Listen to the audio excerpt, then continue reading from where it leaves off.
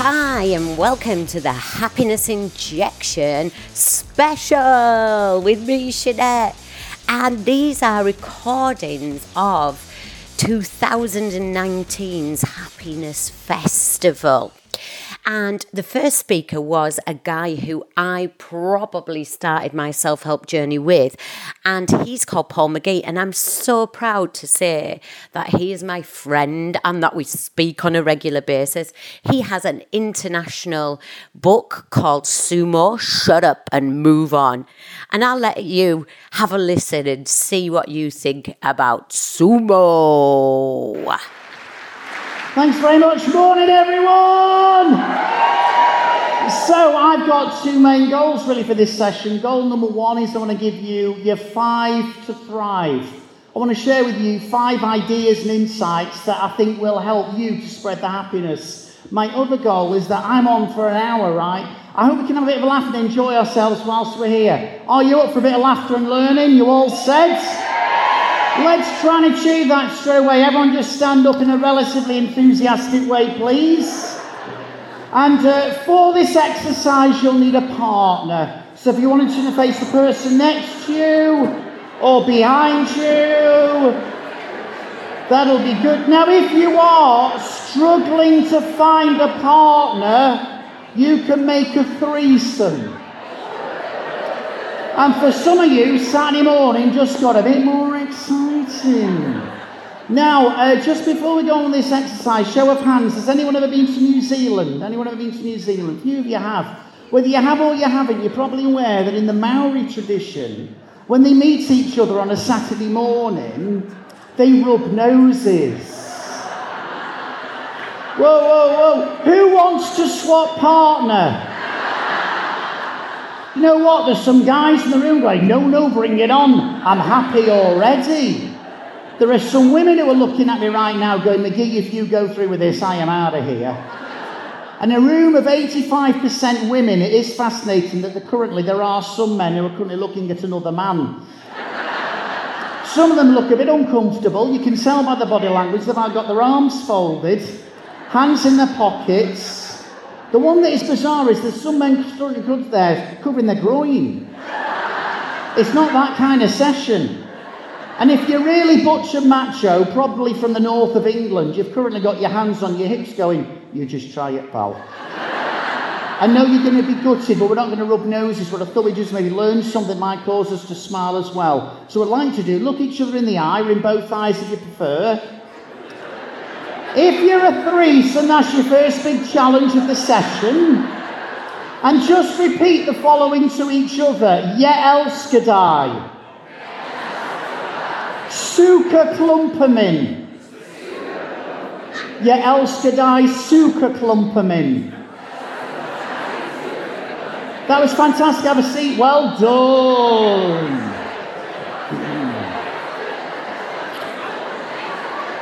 Okay, just in case you are now wondering, so what have I just said to my partner? You've just said in Norwegian, I love you, sugar baby.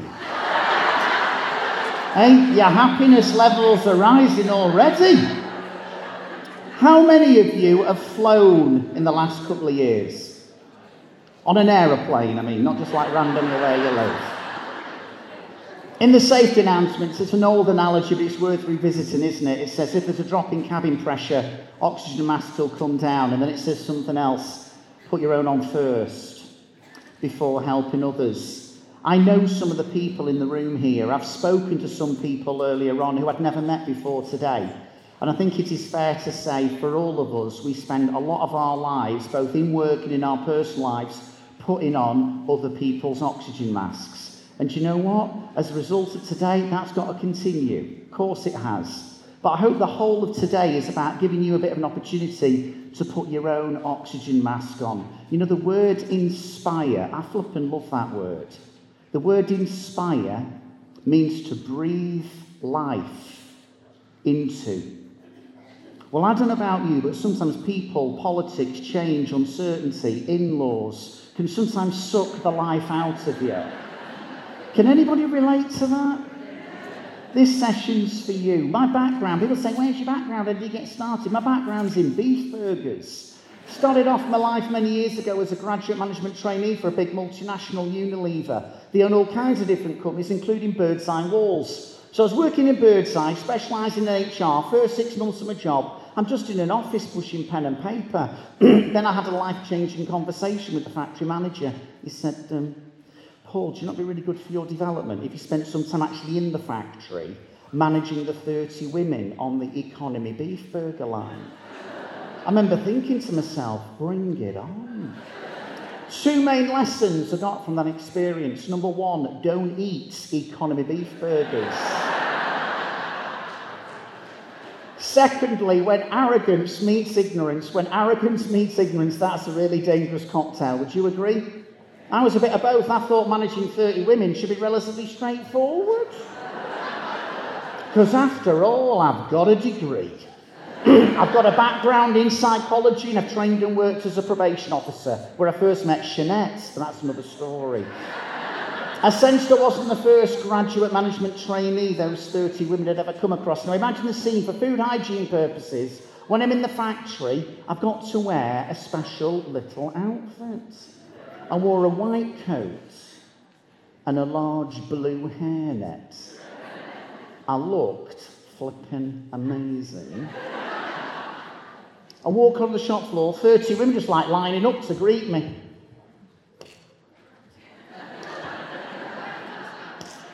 And they've all got that look on their face.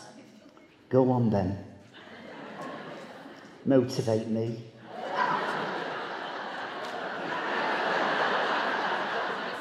Brenda, the leader of the pack, steps forward, takes a look at me, turns to her colleagues, goes, girls, we're going to have some fun here. And they did. Folks, there's a reason why I want to tell you that as part of my background. I think training and qualifications are hugely important. Do you know what those 30 women taught me? If you want to get the best out of yourself, if you want to get the best out of others, if you want to get the best out of life, training and qualifications will only take you so far. Would you agree with that? Ultimately, nothing beats a bit of wisdom, some hard work, some self-belief, and I think, crucially, the support of others. We are in this together. I have spoken now in 41 countries. I have met some highly intelligent, well-qualified managers that haven't got a clue how to manage people. I've met highly intelligent, well-qualified people who are total stress heads. And I've met highly intelligent, well-qualified people who ain't got a clue how to communicate and engage well with others. Have any of you ever done karaoke or been to a karaoke bar? Then maybe some of you can relate to this. Knowing the words to a song does not make you a great singer. And I think you can be an expert in your topic, but you don't always know how to communicate it well. That's why brilliant teachers are just absolutely amazing, because they take sometimes the complex and make it accessible to anybody and everybody. Context of today, we're a general organisation I work with, and I guess the context even for this festival is that we'll have all experienced some change, we're going through change, and we will continue to experience change. I look at my own life, personally, professionally, I've gone through a lot of change, and if I had to describe my life in one word, here's the word I wouldn't use. Fairy tale. I would use the word roller coaster. I've had a few highs, but I've definitely had a few lows as well. Anybody relate to that? A few years ago, I had a major low. I lost my job.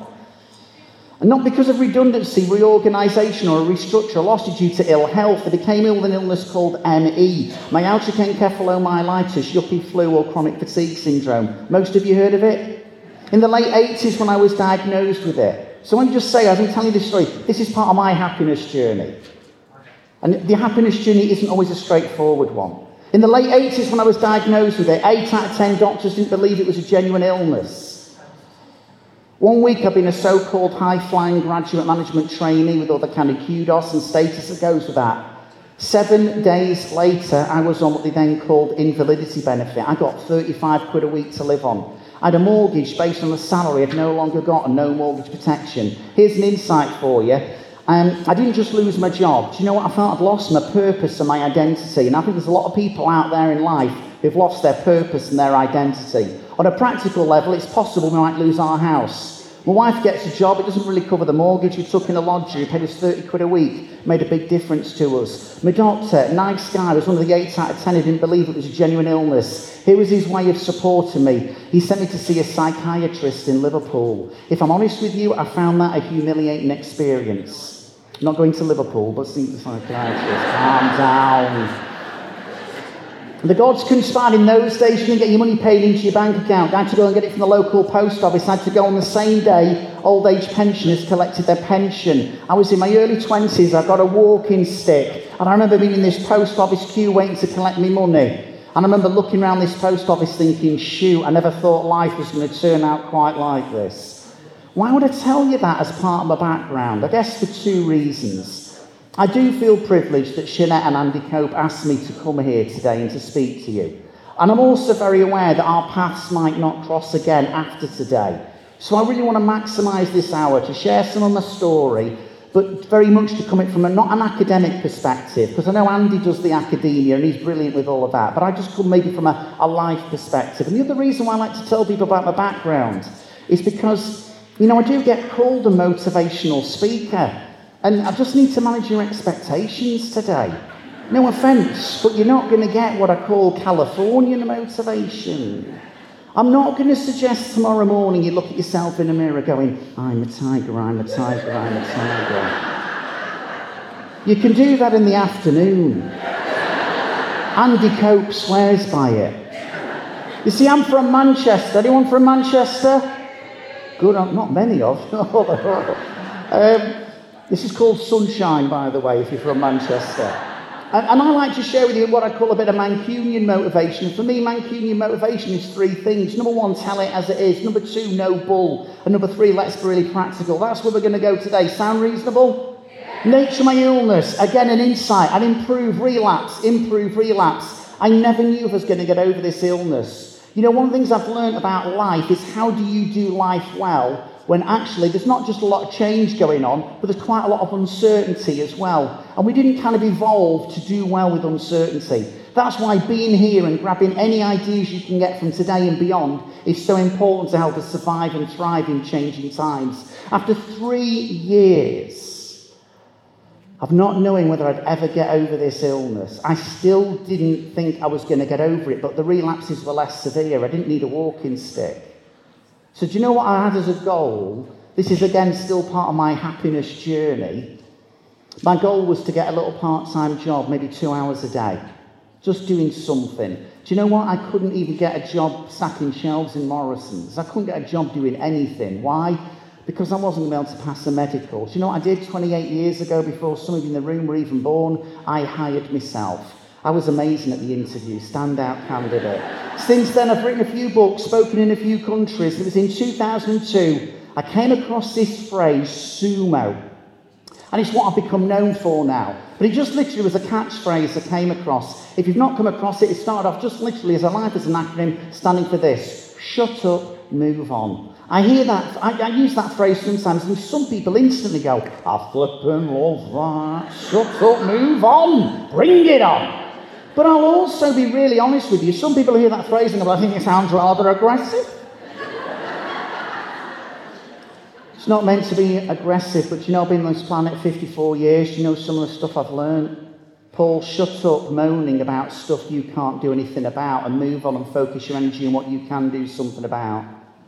Because there's things that are happening in our society today and politically we probably can't do a lot about, but I'll tell you what, there's a shed load of stuff we can do something about as well. And part of that is being here today. You know what? You know what else I need to shut up? My excuses. My excuses. As I drove down here last night with my wife, I remember thinking there are 2 or 3 people in my world who could have been on this stage today, but they're not around anymore. And I remember thinking, always a privilege, and you get one shot. So let's shut up our excuses and move on and grasp flipping life for all it's worth. You know what else? And I'll talk about this a little bit more later. Shut up that voice of self-doubt that's always telling us why we can't do stuff. And let's move on with a little bit more self-belief. What you'll find from today, from this talk, and obviously it's a very abridged version of sumo, is sumo isn't just a catchphrase, it's become a bit of a philosophy for life. And to clarify, what do I really mean by the word shut up? Let me ask you two questions. Show of hands, how many of you drive a car? All right, and this next question is a weird question. All right, it is weird. So be aware that in a few seconds, words will tumble out of my mouth and you'll immediately go, that's a flippin' weird question. And it is, but I want to make an important point. How many of you, by show of hands, got yourselves dressed this morning? You personally put your own clothes on. Now keep your hands raised. Have a quick look around the room, because anybody without their hands up is leading a far more interesting life than you are. Reason I ask those two questions, psychologists reckon on a day-to-day basis, 80 to 85% of what we do on a day-to-day basis, 80 to 85%, we're doing it like an autopilot. In other words, we do a lot of stuff in life without consciously thinking about what we're doing or why we're doing it the way we are. So for instance, have you ever had this experience? Not milking a cow, but if you've been driving, have you ever been on a longish journey, lost in your thoughts and your music, and had that rather scary experience, like you wake up and think, what happened to the last 5 miles? Why am I in the back seat? Whose car is this? Because when you're driving, you're an autopilot. When you get dressed in the morning, as strong as you suspect your biggest dilemma was not what to put on first, my left or the right shoe, you do it without thinking, shut up. He's saying, here's a chance for the whole of today, not just in my talk, but in other people's talks. Give yourself permission to take some time out, stop, think, reflect, press pause. And I'll tell you something. There is a shed load of stuff that you and I do on autopilot without thinking that is brilliant. But as human beings, we've evolved, and there's reasons for all this, we've evolved to remember our failures more than our successes. And so for many of us, we tend to carve our failures in concrete, and we write our successes in sand. Part of what we just need to know from today is, you know what, we're doing all right.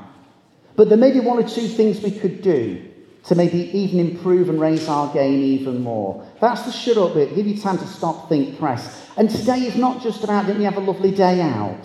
I really hope that from all the speakers, you take some stuff today that you can move on and apply. A few years ago, I had this idea, why don't we do sumo for schools? Life skills for kids to last a lifetime. That's what we now do. I've collaborated with an organisation actually in the West Midlands, Squirrel Learning, and I set up early this year with their help something called the Sumo for Schools Foundation. So it's a not-for-profit organisation, just like the Art of Brilliant are doing stuff in schools. You see, Andy and I guess you could see us as competitors, but do you know how we see each other? We're collaborators. Because there's just thousands of kids out there who need any bit of help, whether it's the Art of Brilliant stuff or it's the sumo stuff. But I had an interesting conversation with a primary school head teacher a few years ago. It went something like this. She said, Paul, can I just start by saying I am a fan? I am a fan. I love sumo. I loved your book. My husband loved your book. He didn't even read books normally. He loved your book. And the inset you did for the teachers, they thought it was fantastic. Oh, and the children, they're really enjoying sumo. What was the next word? But I'm still uncomfortable that it stands for as an acronym. She said, one of the parents said to me recently, my son George keeps on going on about sumo. What is it? She said, I felt a bit uncomfortable saying it's an acronym, it stands for shut up, move on. George is 7, we're a primary school, and one of our values is show respect. And I don't think you show respect by telling people to shut up. So I'd like you to change the title of your programme. I went, Linda, it's my brand, I've spent flipping years developing it. She said, no, I get that. If you don't change it, I don't think we can use it anymore. I said, have you got an idea we could call it instead? She said, no. I said, thanks for the feedback. Before I tell you the rest of the story, quick conversation with your Norwegian friend who allegedly said the following. The future does not belong to the strongest or the most intelligent. The future belongs to those who are best able to adapt to change. 12 seconds, quick conversation. Go, go, go, go, go.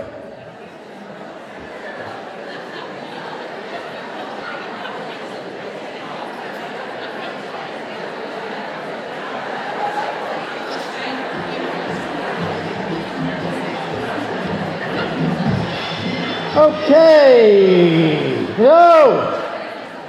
The future does not belong to the strongest or the most intelligent. The future belongs to those who are best able to adapt to change, was allegedly said by the son of a GP from Shrewsbury.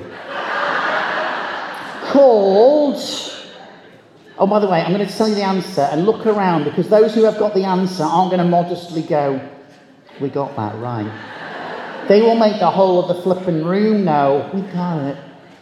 The future does not belong to the strongest or the most intelligent. The future belongs to those who are best able to act to change, was allegedly said by Charles Darwin. If McDonald's can sell salads, which they have been doing since 2005, and if Greggs the Bakers can sell vegan sausage rolls, then maybe I need to be less precious and pedantic about my brand. You see, the stuff that we're doing with children relates to well-being, relates to resilience, relates to confidence.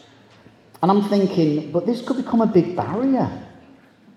People think the ideas are good, but they don't like the phrase. You know, I can't just talk about change, and you think, how do I adapt to change? Just so you know, as an acronym, we do still use the phrase SUMO, shut up and move on. That's still the title of the book. But particularly when we're working in education and with some other organisations, we use an alternative acronym as well now. It's still shut up, it's still SUMO, but it now stands for this as well. Stop, understand, move on. And we're still doing loads of work in schools. I want to share with you 5 ideas to thrive today. The first one is related to the following question. Besides God, if you believe in God, the most important person you're probably ever going to talk to is yourself, isn't it? As soon as they ask the question, who do you automatically have a conversation with? I don't know, but don't flipping ask me. Still can't believe I told the guy next to me I love him in Norwegian. He keeps winking at me. He's taking happiness too far.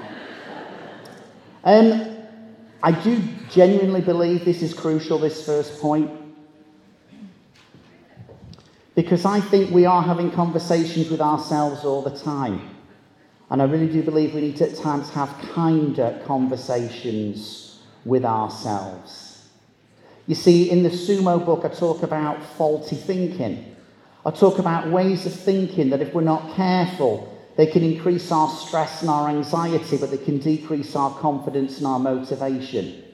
That does not help you get the best out of yourself, get the best out of others, or get the best out of life. I talk about a particular type of faulty thinking. I call it the inner critic. To be fair, that's not a phrase that is unique to me. The inner critic is the voice inside your head and my head, highlights your weaknesses, undermines your confidence. The thing is, though, it's your inner critic. You know you've got it. Loads of other people around you might not know that. And the best way visually to describe the inner critic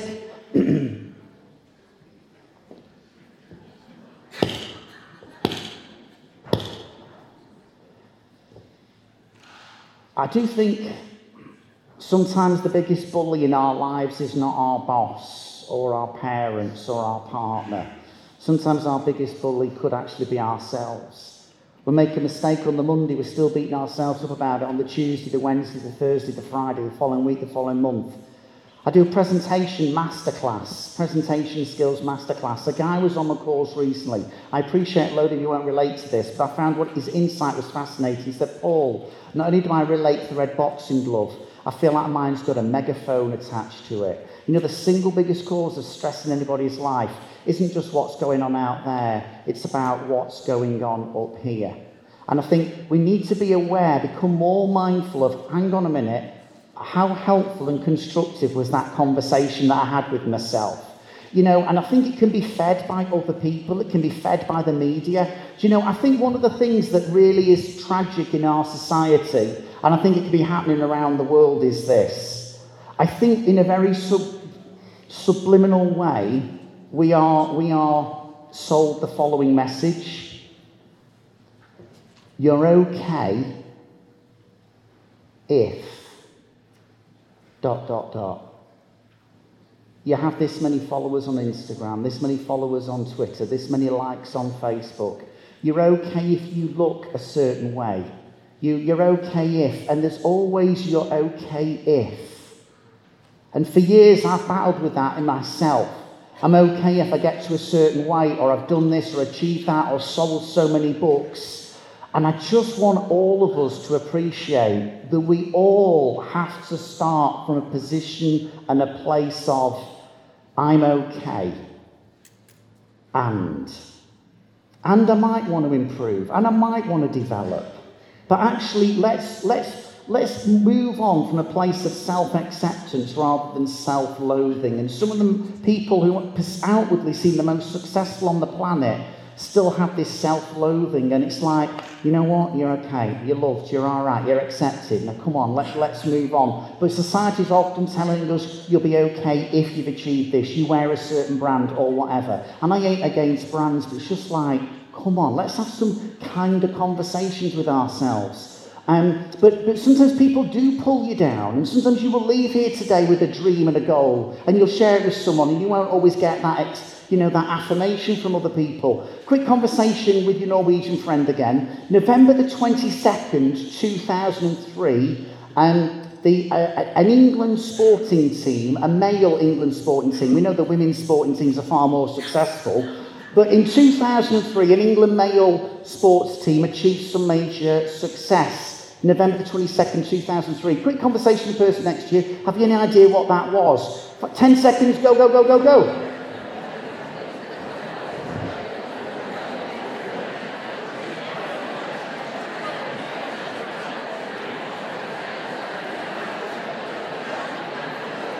Hey! If you said the Rugby World Cup, you would be right. Johnny Wilkinson, last minute drop goal. The coach, now you might not be into sport, but go with the story. You might hate sports, but please go with the story here to illustrate why kind of conversations are really important. The coach of the rugby team that day was a guy called Sir Clive Woodward. He went on, having coached the England rugby team to World Cup success in 2003. He became the British Olympic Association's elite performance director during the London 2012 Olympic Games. I think it's fair to say he's achieved a fair bit. He wrote a book a few years ago called Winning. It was all about how he took over the England team and how he, above all, changed their mindset and made them more adaptable to change and be prepared to be more innovative and take risks. I remember reading his book, and I suddenly thought this to myself. Why don't I write to Sir Clive Woodward? Why don't I tell him what a great book it is and that I'm going to promote it everywhere I speak? And then I thought to myself, why don't I send him a copy of my sumo book? Hey, you never know. Even if he never read it, wouldn't it be brilliant if he used the phrase sumo, shut up, move on, when he's been interviewed by the media? That's what I was thinking of doing. I shared it with my mate Andy. Here was Andy's reaction. Paul, you're such a flipping brown noser, mate. You'll be stalking him next. Oh, Sir Clive, I like your book. Here's a copy of mine. He's unlikely to read your book, is he? He's one of the top sports coaches in the world. Isn't it great when you've got people in your life who believe in you? So do you know what? I didn't send Sir Clive Woodward a copy of my book for 48 hours. And then I asked myself the question, do you know what these kind of conversations could look like? They could look like this question. And maybe it's a question you've asked yourself and you'll need to continue to ask yourself. I suddenly thought to myself, Paul, what have you got to lose? You're thinking of sending a book to a bloke. You know what? I changed my kind of narrative, my story in my head. I sent Sir Clive Woodward a copy of my sumo book. 24 hours later, I got an email. Paul, thanks for your book. I've not had a chance to read it yet, but I just thought I'd let you know I've already used the phrase sumo, shut up and move on with some of the players today. I'm thinking results.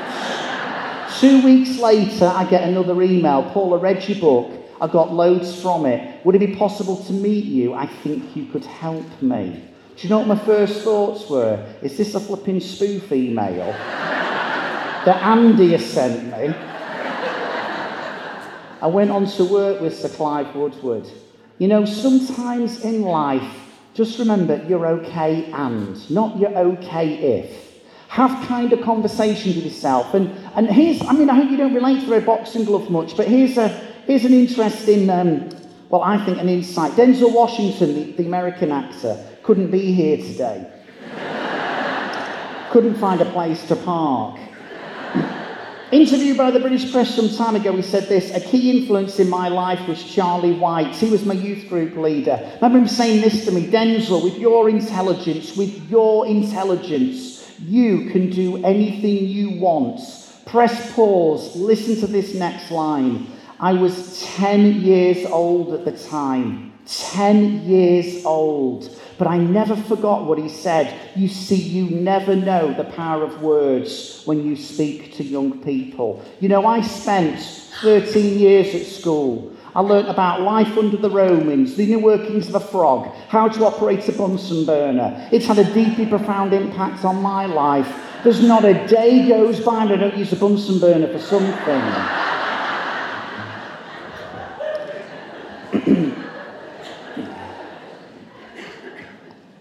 I struggled for years with this, and I wish someone had given me some ideas and insights as to how to maybe shut up or at least turn the volume down on my inner critic and move on and listen more to my inner coach. And when people say, why did you set up Sumo for Schools?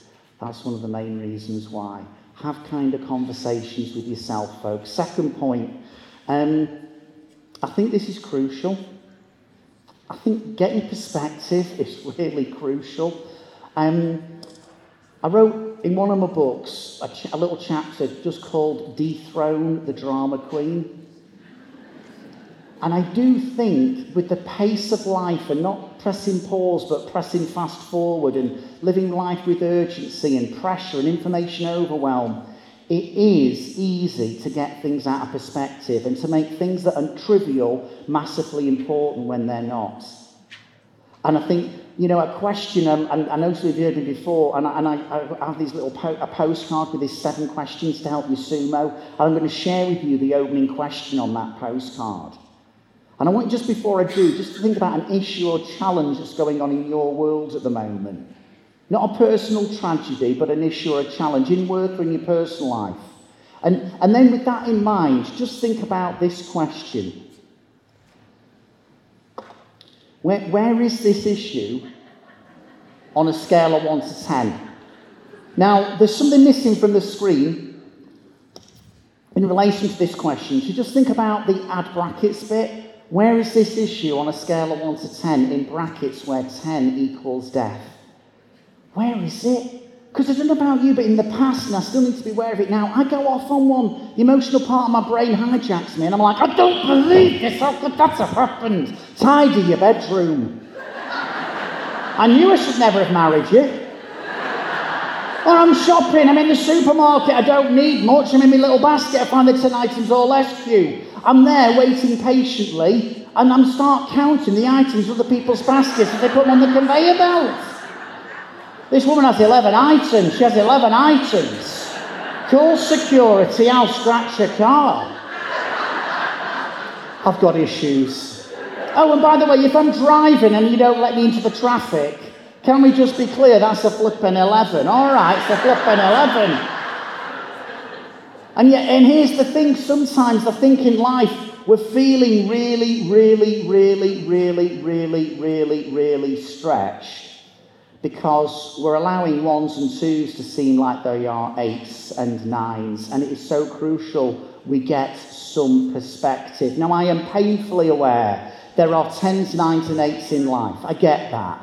But I guess my concern for all of us, when logically, rationally it's a 2, but we keep on reacting like it's an 8 or a 9. Here's a little phrase I want you to think about. Stress makes you stupid. Drugs and alcohol will also do that. Have a chat with this section for more information at lunch. You know, stress makes you stupid. Now, don't get me wrong, you've still got to do your 1s and your 2s. Are some of you back in work next week? 7 of you, that's wonderful for the economy. Not suggesting if someone was saying, you know, oh, we've had a right crisis, you've been away. I'm not suggesting from now on you float around wherever you work going, did anybody die? Well, no, why? Well, I'm off for a cappuccino, I'll catch you later. Ofsted inspector. It's quite ironic how sumo is sometimes used on me. My family and I went to New Zealand a while back. We arrived at Christchurch Airport. Get to the airport, And when we're going to the arrivals lounge, there's all these signs around the airport. Don't bring any fruit, dairy products or meat into this country. If you do, we'll fine you $200, roughly 100 quid. I'm checking with my family. None of us are carrying a dead sheep covered in yoghurt with a big banana in its mouth.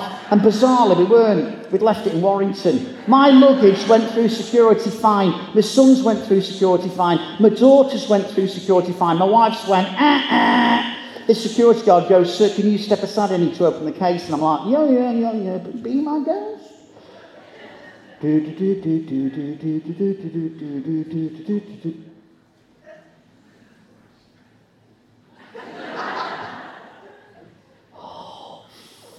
Fascinating. 3 red apples in my wife's case. She'd not even hidden them in her underwear. He said, "Is it cash or credit card?" I went, I said, "It's just 3 red apples." He said, "Sir, there are signs all around the airport. We've even provided you with bins. Is it cash or credit card?" I went, "Technically speaking, that isn't actually my case." "Helen, darling, I think you're required. I've been in New Zealand 10 minutes. I was tired and I was hungry." He puts the apples into a bin. I'm looking at them going, "They're the flipping most expensive apples my family's ever bought in our entire lives. They cost us over 33 quid each. And I did not get to bite into a single one of them." And then my wife is led away like a criminal. Which, to be fair, serves her right. And then my son, who was about 17 at the time, perhaps with a hint of sarcasm, suddenly just looks at me and goes, "Dad, on a scale of 1 to 10, where 10's death, where is it?"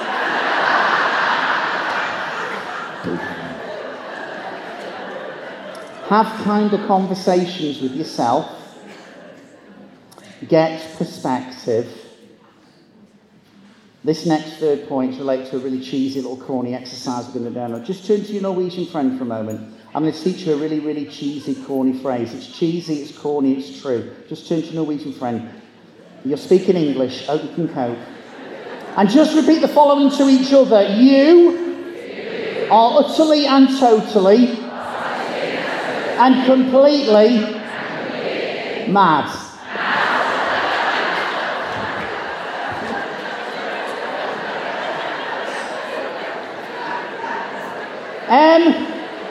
M-A-D.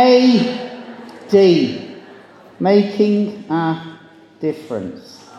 It's cheesy, it's corny, but you know what? Seriously, I cannot stress this enough.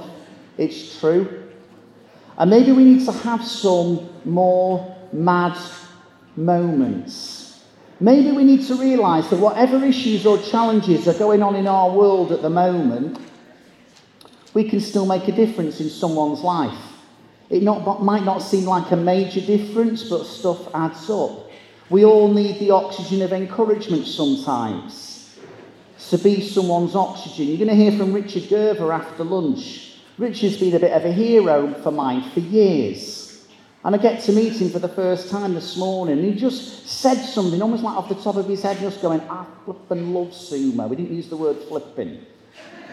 He says, "I love its simplicity, love the impact that it's having." And I'm thinking, you just put a huge oxygen mask on me, my hero, breathing life into me. Think about the culture you work in or where you operate as a family. Every single person is making a difference. I go shopping, I come out the store, staff there are absolutely fantastic. How many did you deal with? 1. A friend of mine came out of hospital recently and said, "You know what, Paul, the NHS are amazing." I said, "How many of the 1.3 million staff did you deal with?" 1 doctor, 1 nurse, 1 paramedic, and suddenly we're talking about the NHS. When I go into your schools, if you work in schools, you know, every single person I encounter represents your school and your organisation. If you are in work, the lowest paid person in your organisation is mad. They make a difference and we need to make them aware of that. How many of you have got kids in the room? Not under your chairs, you know what I mean. And whether you're a parent or not, we've all been kids at some stage. And I just want to stress how one person can make a long-term impact on someone else's life. My son was 15 at the time. He comes home from school one day. He says, "Dad, I think I'd like to become a doctor." I'm like, "Great. Bit of a surprise, Matt, but great." He went, why is it a surprise, Dad?" I said, "Well, no offence, Matt, but when we were last talking about school, you told me how you hated biology." Call me intuitive. But I just thought an interest in biology may be relatively useful if you want to become a doctor. Do you know what he said to me? We've got a new teacher, Dad. Mrs. Shaw. She's a lot stricter than my other biology teacher. In fact, some of my mates don't even like her. But because she is strict, we're getting to learn something, a lesson now. And do you know what, Dad? She's really passionate about the subject. But I have looked into it. Even if I got the best grades possible in all my exams, it's no guarantee that I'm going to be able to get into medical school. It's one of the most competitive courses to get on in the whole of the country. But I want to go for it. Guys, he was 15 when we had that conversation. He's now 26. 3 summers ago, I went to his graduation at Lancaster University. And I heard him take his doctor's oath. And a week later, he carried on his training at the Royal Liverpool Hospital. I'm going, why are you getting emotional?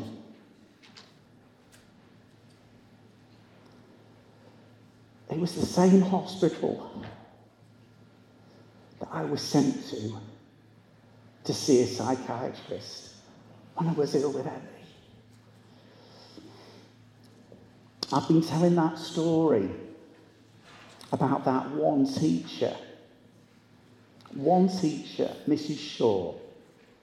Ever since my son got onto that course, do you know what? It occurred to me some time ago. I have never met her and I have never thanked her.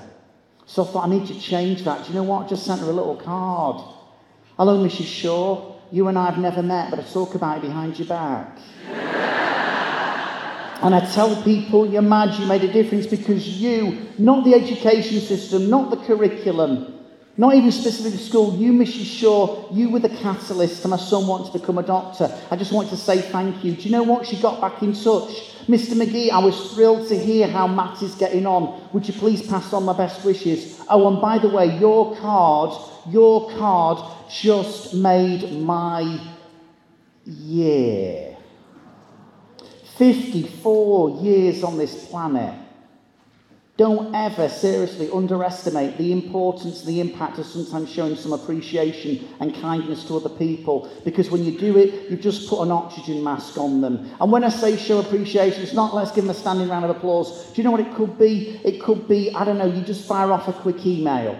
You send a quick text to someone, letting them know something that you appreciate, you thank, or remind them that they make a difference. Maybe it's just a little note on a post-it note. Maybe just a small gift. And it's just reminding people that they matter. You know, I've spoken in 41 countries in 28 years, and across every culture and every sector, I've never come across anybody, even the most negative, cynical person, who is waking up in the morning going, can't wait to feel undervalued and underappreciated at work today. You know, and I think sometimes to have mad moments is to, one, understand, yes, I make a difference, but to remind people that they do, because when you're showing kindness and appreciation to others, there's an increased oxytocin in your brain, so you feel even better about yourself. That's how we thrive. The problem is you get people like Debbie. Debbie came up to me after one of my sessions. She goes, Paul, I'm not mad, I don't make a difference. We work here part-time. I'm not really after a career. I just want to come into work, do the minimum that's required, go home early and get drunk at weekends. I said, how long have you been the head teacher?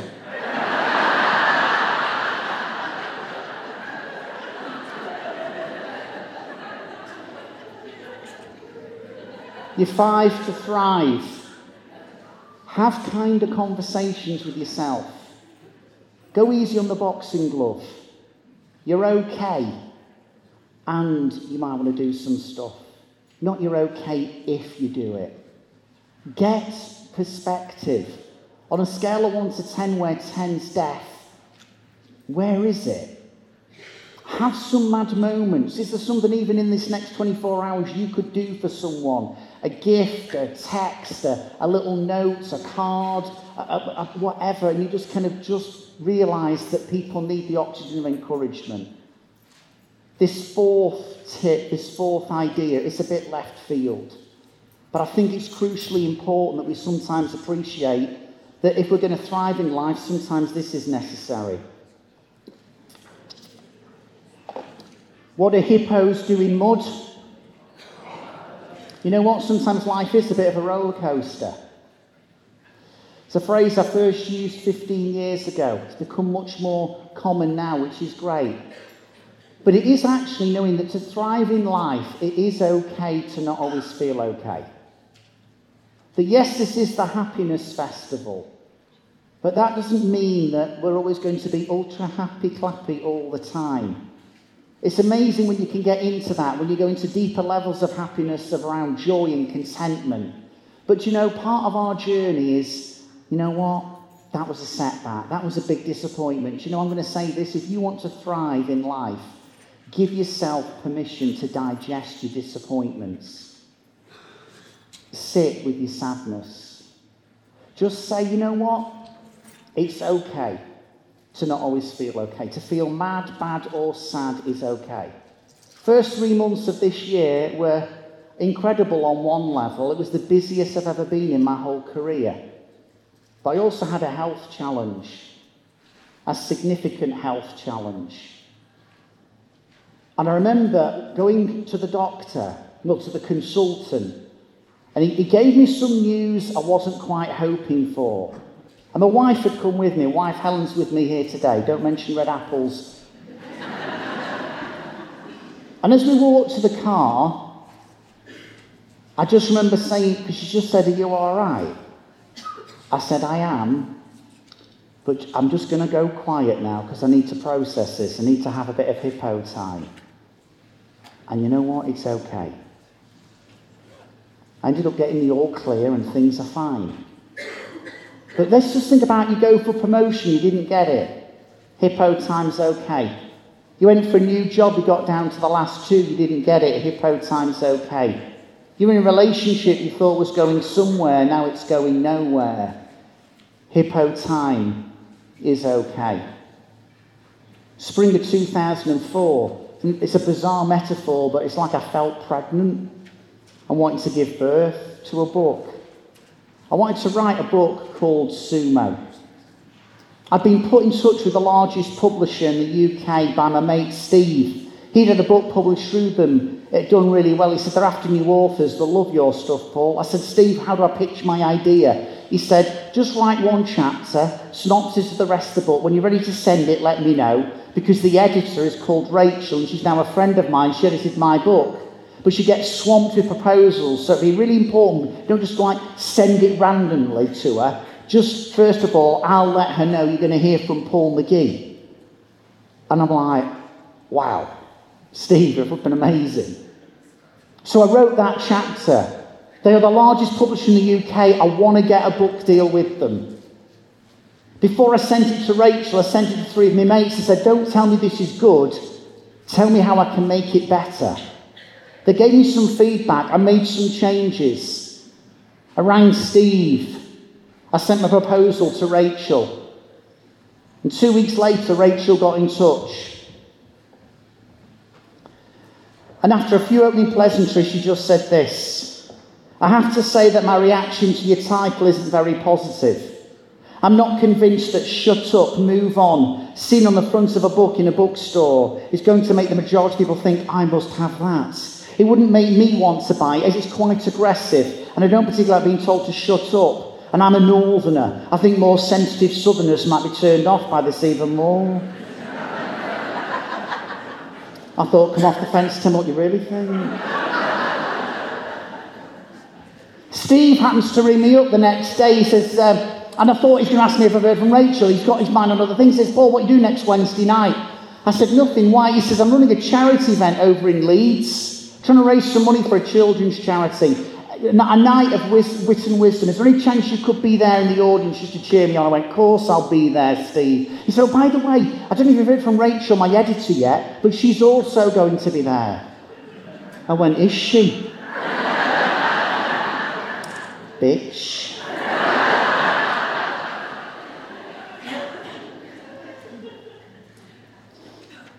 You know, hippo time is okay, but it's temporary. Sometimes I think we get a little bit stuck in the mud. I just thought I need to take some responsibility and ownership here. I picked up the phone. Hi Rachel, it's Paul McGee here. Thanks ever so much for your feedback on the book. Because I'm a mature individual. I said, Rachel, you and I are going to be at Steve's charity event next Wednesday night. Is there any chance I could take you out for coffee, maybe an hour beforehand? I'd love to tell you how I think sumo could fly as an idea. She agrees to meet me. I've got my little sumo t-shirt, Sumo Squeezy stress toy.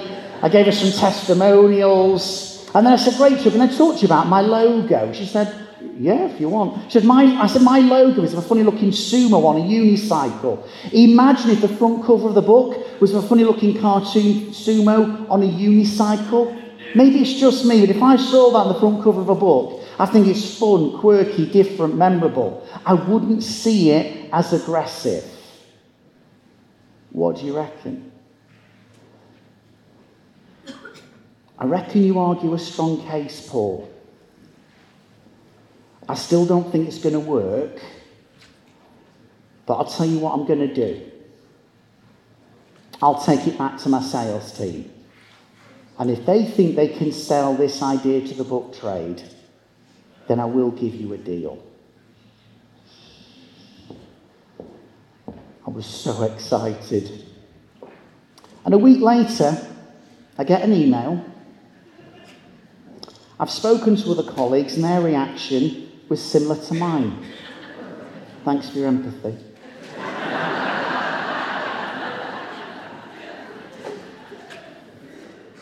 A book title has to work from the outset, and Paul, yours just doesn't. See, it's part of the happiness journey still. Did I have some more hippo time? Of course I did. But life goes on, doesn't it? You might be in your hippo time for something at the moment, but life goes on. You're not always striving with a great enthusiasm, but you go, you know what? Let's just take the next step. Let's just take the next step. The next day I was going to be working in London. I get a train down to London Euston the night before. I get off the train, I head to WH Smith's. Why? Because I'm looking for an oxygen mask. They don't sell them, Paul. Yes, they do. WH Smith sell oxygen masks. Because you know what breathes life into me? What my oxygen mask is at times? I like to read. And my fifth and final point that I want to wrap up with is this. If you want to thrive in life, get a support team. And of course, they could be physical people in your world. But do you know what part of my support team is? It's the books I read. It's the audio books I listen to. It's the podcasts that I listen to. I subscribe to about 10 different podcasts, including, if you've not subscribed yet, to Andy Cope's The Art of Being Brilliant. You see, without Andy knowing it, he's kind of almost like part of my support team. And when I'm going for my walks, and I'm listening to his stuff and listening to his interviews with some amazing guests, it's just like it's breathing life into me. You see, we all got to give out, but we've got to think, how do we nourish our own mind and our own soul? You don't do it on your own. You don't do it by attending an event for one day here. You're constantly looking, who's my support team? Who's my support team? Maybe it's through a book, a podcast, whatever. Of course, it's through people as well. And I'm thinking, my support team, because I know where I'm gonna eat that night in London. But what's my mental diet going to be? Consume the papers, read the papers, watch the news, consume loads of CNN, constant negative news. So I walk into WH Smith's and I find a new member of my support team. I walk into Smith's, I'm looking for a book that will make me laugh, inspire me, or make me think. I walk into Smith's, top shelf business section, filled the whole section was this book. Who Moved My Cheese? It's a parable.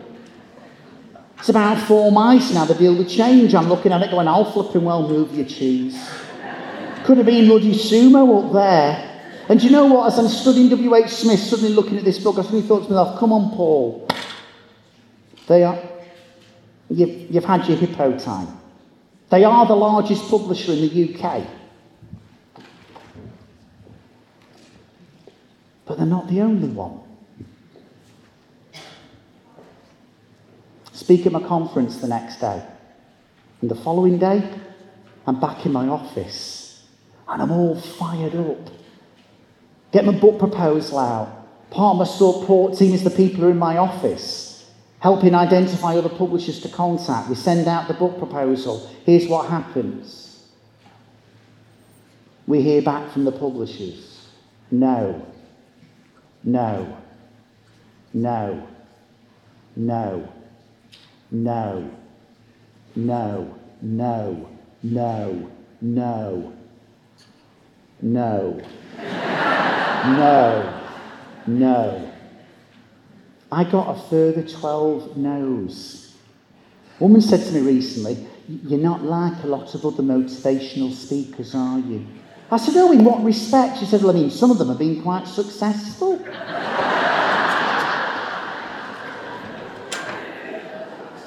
You know what?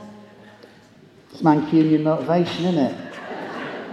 No bull, tell it as it is. This is part of my happiness journey. You know, one of the things I've learned in life sometimes, metaphorically speaking, you fall. The issue, though, is not whether you fall. The issue is how long you stay down there. And I think very often the length of time you stay down there is dependent on whether you have a good support team or not. One of my members of my support team isn't a book or a podcast. It's my mate Paul Sandham. He contacts me. He says, "Paul, I love sumo. I think it would help loads of people. So I think you just need to push a few more doors." I said, "Paul, I've pushed a lot of doors." I'm going to say this. Words change worlds. Words change worlds. Because you know what he said to me? "Paul, why don't you just try pushing a few more? Because you only need one of them to open." The book came out end of May 2005. A month beforehand, the publisher contacts me. "Paul, W.H. Smiths have been on." I'm like, "Are they going to stock it? They're going to stock it." They went, "Paul, stock it. They have chosen it to be their business book of the month when it comes out." I went, "It's not really a business book though, is it? It's like more of a personal development book." They went, Paul, if W.H. Smiths want to make it business book of the month, it's a flipping business book, okay?" I said, "What does that mean?" He said, "It means this. Go into W.H. Smith's next month, top shelf business section. You won't see Who Moved My Cheese. Neither will you see another one just come out by Alan Sugar called The Apprentice. But what you will see on the top shelf is a funny-looking guy on a unicycle. London Victoria Railway Station, Juno 5. The Apprentice is just down there." And of course, life's been absolutely amazing ever since. Actually, it's not. Second half of 2014, first half of 2015, I have one word to describe my life: horrendous. It's part of my happiness journey. But I happened to be in a bookstore looking for a new member of my support team. I see a book, I can't even tell you the title, but it says this on the front cover: 10th anniversary edition. I remember thinking to myself, flippin' heck, Sumo will have been out 10 years next year.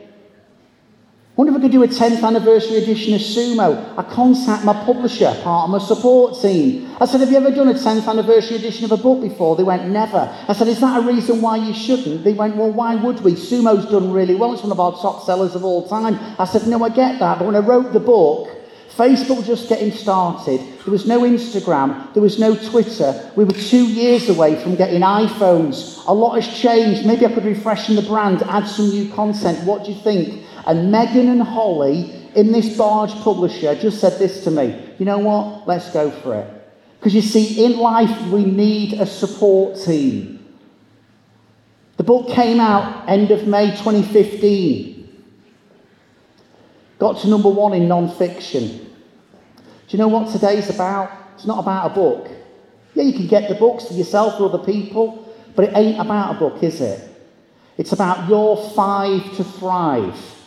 It's about kind of conversations, get perspective, have mad moments. Hippo time is okay, but it's temporary, and get a support team. Because when you do that, you put your own oxygen mask on, and then you're in a better position to help other people. So let me leave you with Nikki. Nikki simply said this: Paul, I was made redundant on Friday. It was a dull, but it was a well-paid job, and I wallowed for half a day. Then, still feeling angry and let down on my way home, I bought your book in Heathrow Airport. I read it from cover to cover whilst waiting for my flight. You see, I've always been the type of person to see the opportunities when faced with adversity. But your book has given me the insight, the courage, and now the determination to pursue my dream career. Thank you. Guys, I'm not going to play humble and modest with you. I flippin' love that photo. The book went on to become a Sunday Times bestseller. It's been translated into 11 different languages, including Australian. But that's all ego stuff. Why do I leave you with Nikki? I'll tell you why I leave you with Nikki. She's never met me, and she's never heard me speak. But sumo has made a difference to her. Folks, I'm going to be here all day because part of my oxygen mask will be listening to all the other speakers and meeting you as well. But can I just say this, guys? I wish you loads of success, not just in your work, but in your personal life. I really do hope you thrive. And please, please, please never, ever forget this. Whatever your role, whatever your age, whatever your experience, every flipping single one of us is mad. Guys, we make a difference. And I hope sumo makes a difference to you. Thank you very much. Au revoir. Hi, it's Charlotte who does Jeanette's podcasts for you. I was at the Festival of Happiness recording the speakers and everything, and while Jeanette was really busy, I decided I'd go and have a chat with some of the fantastic speakers who were on stage that day. Didn't get hold of everybody, but I did get hold of a few of them, and I thought I would record those conversations that I had with the speakers. This conversation is the one I had with Paul McGee, and I began by asking him if he thought events like the Happiness Festival were really important nowadays. Well, I think it's becoming increasingly more common. I think it's been a rarity in some maybe the last 5 years, but because the media catches on to words like resilience and well-being and mental emotional health, I mean, to be fair, you could argue some people are jumping on the bandwagon of it now. I started looking at this stuff back in 1991. We just talked about it as stress then. And so I've been passionate about these ideas for nearly 30 years. I was going to say, obviously you've sort of mentioned a little bit there about what differences you've seen then over these 30 years about how receptive people are to these messages as well. Absolutely, and I think obviously when I think one of the things, and it was something that Jeanette mentioned, some people they are maybe depressed, and it is a chemical thing, and there's some real issues there. But some people are now saying, "I'm depressed," when actually they're having a bad day, or they're depressed when actually you're in a low mood. So I think because mental health is on the agenda and on the radar of many people, we do talk about it more. I just am a bit concerned that people start now wearing an identity and a label of things like depression, when actually, no, it's a roller coaster. Life is a bit tough at times. Doesn't mean you're depressed, just means you're low, you're needing your hippo time. But of course, I'm very aware that there are some people who clearly they are genuinely depressed as well. So it's we've talked for years about our physical health, so I'm really glad we're now talking more about our mental health as well. And what reaction have you had to your talk today? I think it's fair to say it was rather positive. I'm thrilled. I knew I was coming for nearly a year, actually, when Jeanette asked me. And I knew that the audience would be very receptive anyway. But I still want to respect my audience, prepare well. It is a privilege to be on that stage. And it's been a privilege to actually talk to people who have actually come across my material years ago and them telling me how it's helped them. And I made some new friends today as well, so it's been an awesome opportunity and experience. And although hopefully I've given something, I've received a lot more. You were talking about those initially some negativity around the phrase "shut up, move on." Yeah. How have you dealt with that? So obviously, so it was something you're very passionate about, and then all of a sudden someone goes, "Oh, I don't know," a bit negative. Sure, and I think I have to just recognise that I'm not going to change. I'm never going to stop using "shut up, move on." But yes, we adapted it to also mean stop, understand, move on. And I just recognise that some people will jump to a conclusion. But on the other hand, Also, people will be intrigued by the title and the phrase as well. And I don't think it's about being boring and bland and blending in. And if sometimes it causes an emotional impact on people that isn't always positive, at least it's caused an emotional impact. And then if they explore further, they then realise it's not as aggressive as it sounds, but it got their attention. And sometimes attention is what people need to be grabbed with, isn't it? Absolutely. I mean, we're overwhelmed with information. I'm not a celebrity, so I have to think about how do I gain other people's attention and attract interest in what I think is a really important topic. And sumo has certainly helped me do that. And what would be, if there was just one, obviously, shut up, move on is a key message, but what is the key message you would just give give people that are listening to the podcast today? They haven't been here today, but, if you wanted to just say to them, just take this and carry it with you for the rest of your life. Okay, I think it would be just to be aware that, as I say, besides God, if you believe in God, the most important and influential person you're ever going to talk to is actually yourself. We all carry stories about ourselves. Some of them aren't always helpful, and we have daily conversations with ourselves. We call them thoughts or ideas. And I think we just need to sort of press pause and stop and understand, are those thoughts helping us or hindering us? And also, don't become a slave to your thoughts. A question I might ask is, well, who is in charge, the thinker or the thought? The thinker is in charge, so let your thoughts be a bit more fruity or fruitful and thrive and flourish in life, not just for your benefit, but for the benefit of other people as well. As I say, because it does affect, the state you are in does affect other people, doesn't it? If you're miserable, then you have a knock-on effect. If you're happy, that also has a knock-on effect. They banned smoking in public places, in closed public places in the UK in 2007. They did that because of passive smoking, the effects of passive smoking. What we need to wake up to is the effects of passive moaning. Other people's moaning can actually pollute our minds as well. Thank you very much for talking to me. Been a pleasure, thank you. If you've liked listening to this, why not buy a ticket? Pop along to www.spreadthehappiness.co.uk and find out when our next annual happiness festivals are. And also, why don't you drop a review? Why don't you subscribe? And why don't you rate us? That would make me extra happy. Thanks for listening. See you on the next one.